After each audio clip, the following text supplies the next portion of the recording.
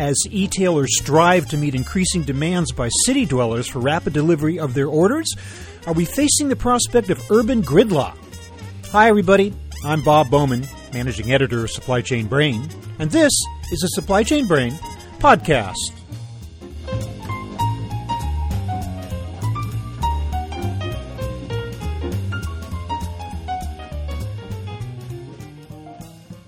All over the country, major cities are experiencing a revival of their residential areas.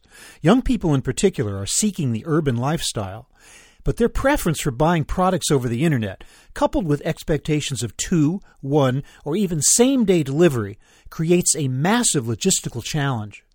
How can merchandisers navigate through the congestion and keep from adding to it? Today, I'm talking about the problem of urban logistics with Andrew Chung, CEO of Innovo Property Group. Innovo is opening a 1 million square foot warehouse for handling last-mile logistics right in the middle of the Bronx. Chung will offer some ideas on how to cope with the high cost of delivery in crowded urban areas, including the siting of large warehouses close to city residents and the trade-offs that accompany that move. Because when it comes to delivering in big cities, the last mile is always the toughest one. So here is my conversation with Andrew Chung.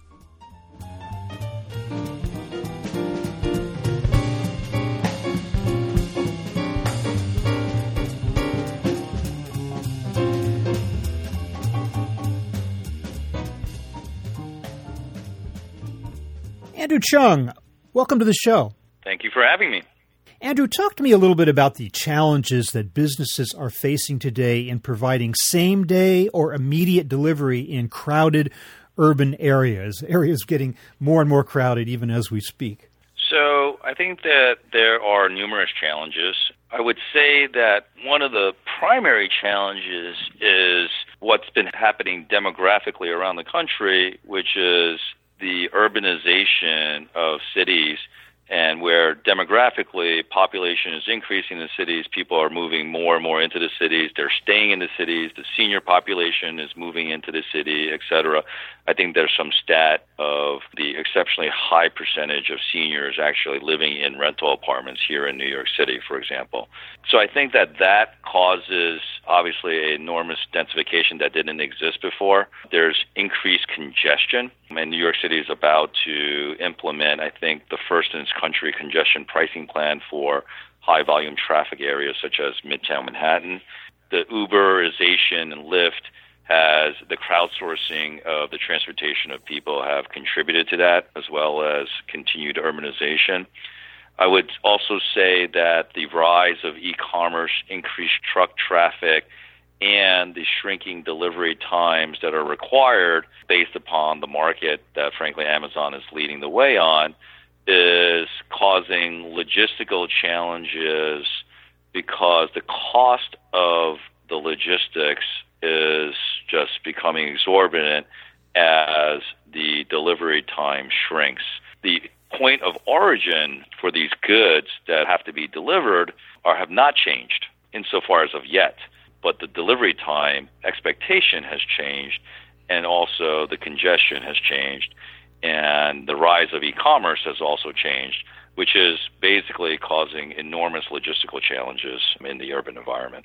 Yeah, and you mentioned, too, you said more seniors are living in apartments in the city. In addition to that, a lot of young people in major cities are deciding to live not only in the city, but in downtown areas in the most congested parts of the city. So, and they're the ones who do the most e-commerce ordering, too, right? Correct.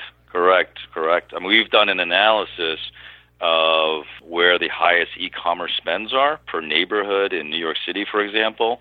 We look at the population in a zip code. We look at the per capita income in a zip code. But an interesting stat is we also look at what's the age ranges in that zip code as well. Williamsburg, for example, is more tilted toward a younger demographic, millennials, and they are extremely high e-commerce spend. In all these cases, you have, as you have always had in cities, but even more now, so many competing interests.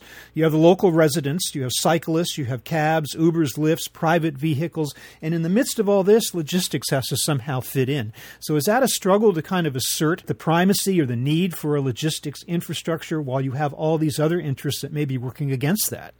There's one thing that you can't change, and what you can change is the distance from point A to point B. That's just a reality that we live in. Point B, let's call it being the urban center, and point A is where the logistics centers are currently. That distance does not change. However, where you have the time that you need to deliver keeps on shrinking, then the cost in order to deliver it increases.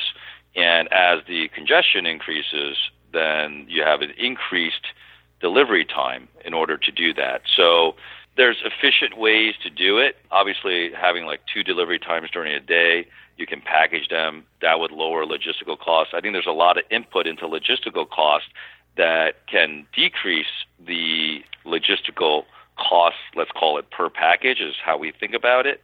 But one of the ways that you can solve the problem is you bring the fulfillment center or the product closer to the consumer as well as to the store in order to solve for a lot of the logistical problems that come with what I would say an omni-channel retail experience, which is where a lot of retail is.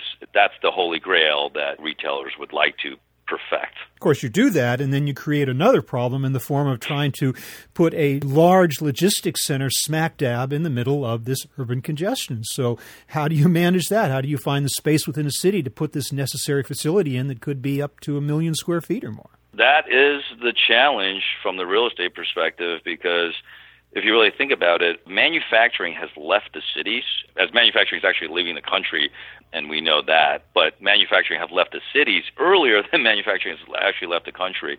So what's happened is, from a zoning perspective, a lot of the old manufacturing districts have actually been rezoned to residential and commercial. And that has decreased the amount of land where you actually can build a distribution warehouse facility. And on top of that, that distribution warehouse facility, as I said, needs to be closer to the consumer and closer to the store. So that needs to be in an ideal location, preferably closer to Manhattan, as well as the supply of large sites. So interestingly enough, these warehouses, where in an urban environment, normally you would like to have a lot of square footage vertically, so that, because you could have a small footprint, because land is pretty scarce in an urban environment. But that is unfortunately not what an urban warehouse would have to do, because an urban warehouse requires a lot of land, because not only do you need the warehouse footprint, but you would need to have parking, you need to have circulation. So all of that takes a lot of land. And that's the supply challenge that we're facing for urban warehouses. That's also why you're seeing multi-story warehouses come into existence, is because of the fact that there's such a rare supply of land, and because you need to set aside so much space for parking and circulation, et cetera, that you do need to build up to 2 stories. Now, on one hand, you would think that local neighborhoods would welcome the entry of such a facility because it would provide a steady source of jobs for that neighborhood. On the other, as we've seen in the case of the Amazon problem, that, of course, was a lot of office space as well, that neighborhoods can really oppose this type of operation. So do you find that the areas, that the neighborhoods are welcome, that they welcome this type of thing, or that it's a struggle to find a place where you're welcome, or how do you address that whole issue?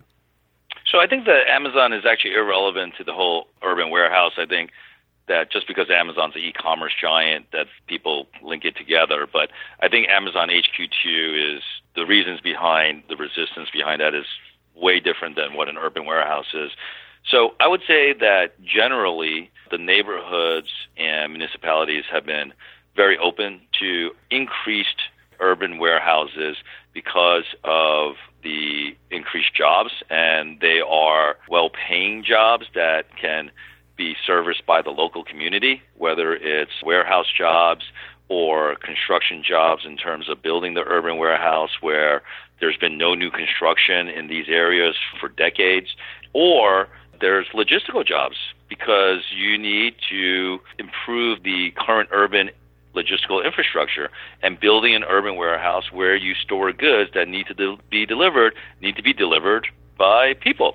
So there's a pretty good multiplier effect that happens on an urban warehouse. I would say that the one complaint that you would get from the development of an urban warehouse in a neighborhood is truck traffic and potentially environmental concerns due to smoke, exhaust. But I think that's temporary. One is irrelevant. The truck traffic is actually irrelevant because all the major big trucks are going to be coming in at night anyway. So it's going to come in at a time when there's not a lot of congestion. It's not going to add to the congestion. So that's kind of an irrelevant factor. From the smoke, that's going to be almost irrelevant too, because once we go to electric, for example, our facility in the Bronx, our 1 million square footer, is going to have electric charging stations. So as trucks go electric, we're going to have less of that environmental impact that local neighborhoods don't like from a warehouse being in their neighborhood. Now, the fact you're in an urban center by definition means, or at least theoretically means, that you would have access to a pretty good labor pool for that facility. On the other hand, we are experiencing very low unemployment right now. Bottom line, what is the situation with being able to find sufficient labor to staff these facilities in the middle of an urban center?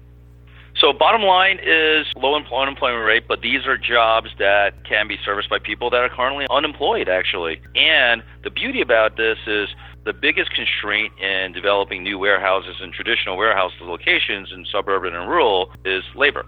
Labor is a big constraint because there's so many warehouses in the traditional warehouse locations already that they've soaked up all the labor.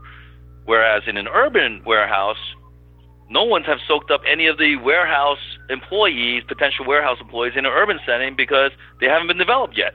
So you actually have more labor options for an urban warehouse than you do for your traditional.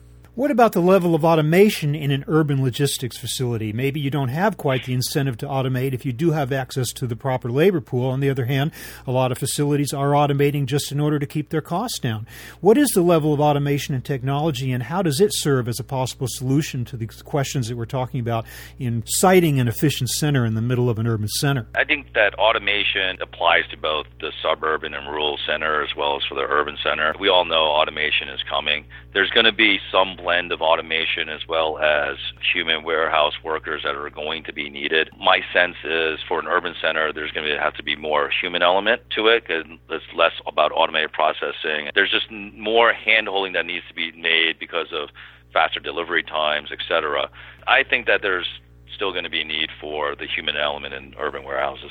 Okay, so what about the so-called last mile, that is getting stuff out of the logistics center to the doorstep or the store or wherever it is you're needing to deliver the stuff? What are some of the solutions there? I mean, we're hearing, I don't know to what extent drones can serve as a solution in a heavily congested urban environment, robotic delivery, small vehicles, Uberization of delivery, standard delivery vehicles, or the whole mix. I mean, how are you addressing, or how is everyone addressing the issue of last mile?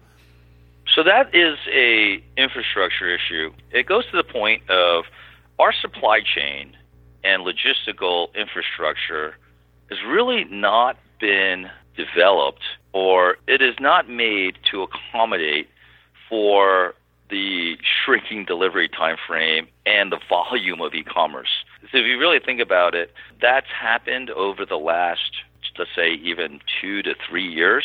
Whereas the average delivery time 10 years ago may have been 7 days or even 10 days, and now it's close to 2 to 3 days, and it's shrinking even now to same day to the next day. Infrastructure lags innovation, and innovation is driving that shrinking delivery time. The infrastructure does not currently exist to accommodate that new dynamic. People are innovating around it. There are logistical companies that are crowdsourcing delivery and using technology for route optimization and capacity maximization. And that's really how you bring the logistical cost down in an urban environment. In fact, as that technology improves and as the logistical processes improve, that logistical cost in an urban environment can be actually brought down substantially right now. That's what we believe, because as those processes get more efficient, for example, where you can start packaging buildings together on a route at a certain time, et cetera, so that you know that you can deliver X packages to X zip code or X building, et cetera, and maybe there's multi-package discounts to a certain building. So we do believe there's a lot of cost compression that can come down on the logistical side through this advent of technology, which was really created, by the way, by Uber, where they crowdsource drivers to deliver people. So that's translating into crowdsourcing drivers to deliver goods. And the more you're in that dense urban environment and within that ecosystem where you can maximize your capacity, where your truck is almost constantly full, can never be always full because you're always dropping off and picking up, et cetera, but to be almost constantly full, the more you can amortize your cost of the driver, the truck, the gas, et cetera. On top of that, if you really think about electric, I mentioned about electric in terms of the environmental impact in local neighborhoods, but electric has a big impact because a lot of the cost is going to be in the gas. And once you go electric, and electric is going to be more beneficial in an urban environment because you can go to one point, come back, charge up, go to another point. If your warehouse is too far, then the electric capacity just won't allow the car to come back and fulfill that trip without having to recharge. What about congestion pricing? Are commercial vehicles and delivery vehicles subject to that, or would they be subject to that charge when it's imposed? It's unknown. I would presume yes, but the details, still need to come out. I think that congestion pricing will have an impact on how to figure out the cheapest way to deliver packages.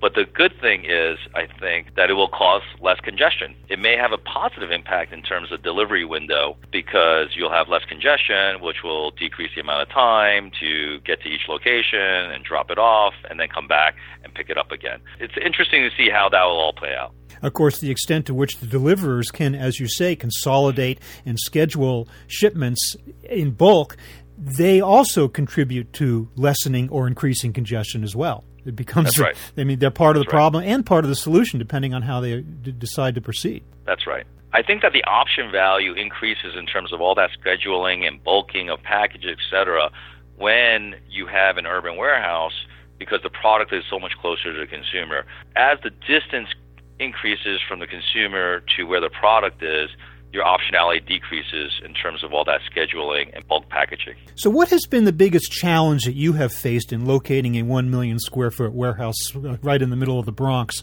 and how did you address it and solve it?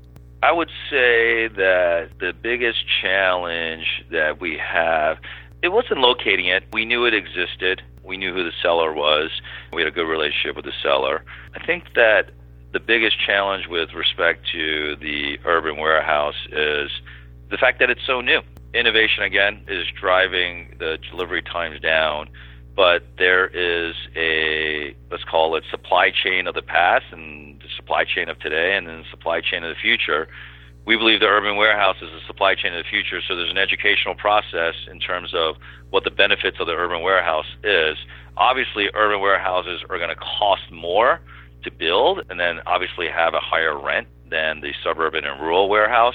That education process of the increased rent is a small fraction of the cost savings that you would have, as well as the increased service level offerings that you can provide your customer, is the challenge that we're undergoing right now. And you seem fairly confident that we are not going to face a dystopic future of complete urban gridlock in the midst of all this? I mean, there are solutions out there in order to address that. Yes. I think that having an urban warehouse actually probably alleviates some of that congestion because the more trips you can make is the less cars that you would, or trucks or vans that you would actually have in the city at one point in time. On top of that, you would see less larger trucks. To the extent that you can then put goods into an urban warehouse, you would see less larger trucks fulfilling the area where it's congested and doing the unloading, because you would unload in an urban warehouse, which would be out of the highly congested place, and then deliver with smaller trucks. Andrew Chung of Innovo Property Group, I want to thank you so much for helping us to understand the challenge of the future of e-commerce and urban logistics, how we might avoid urban gridlock, even as these trends are threatening to make it worse. Thank you so much for being with us today. Thank you.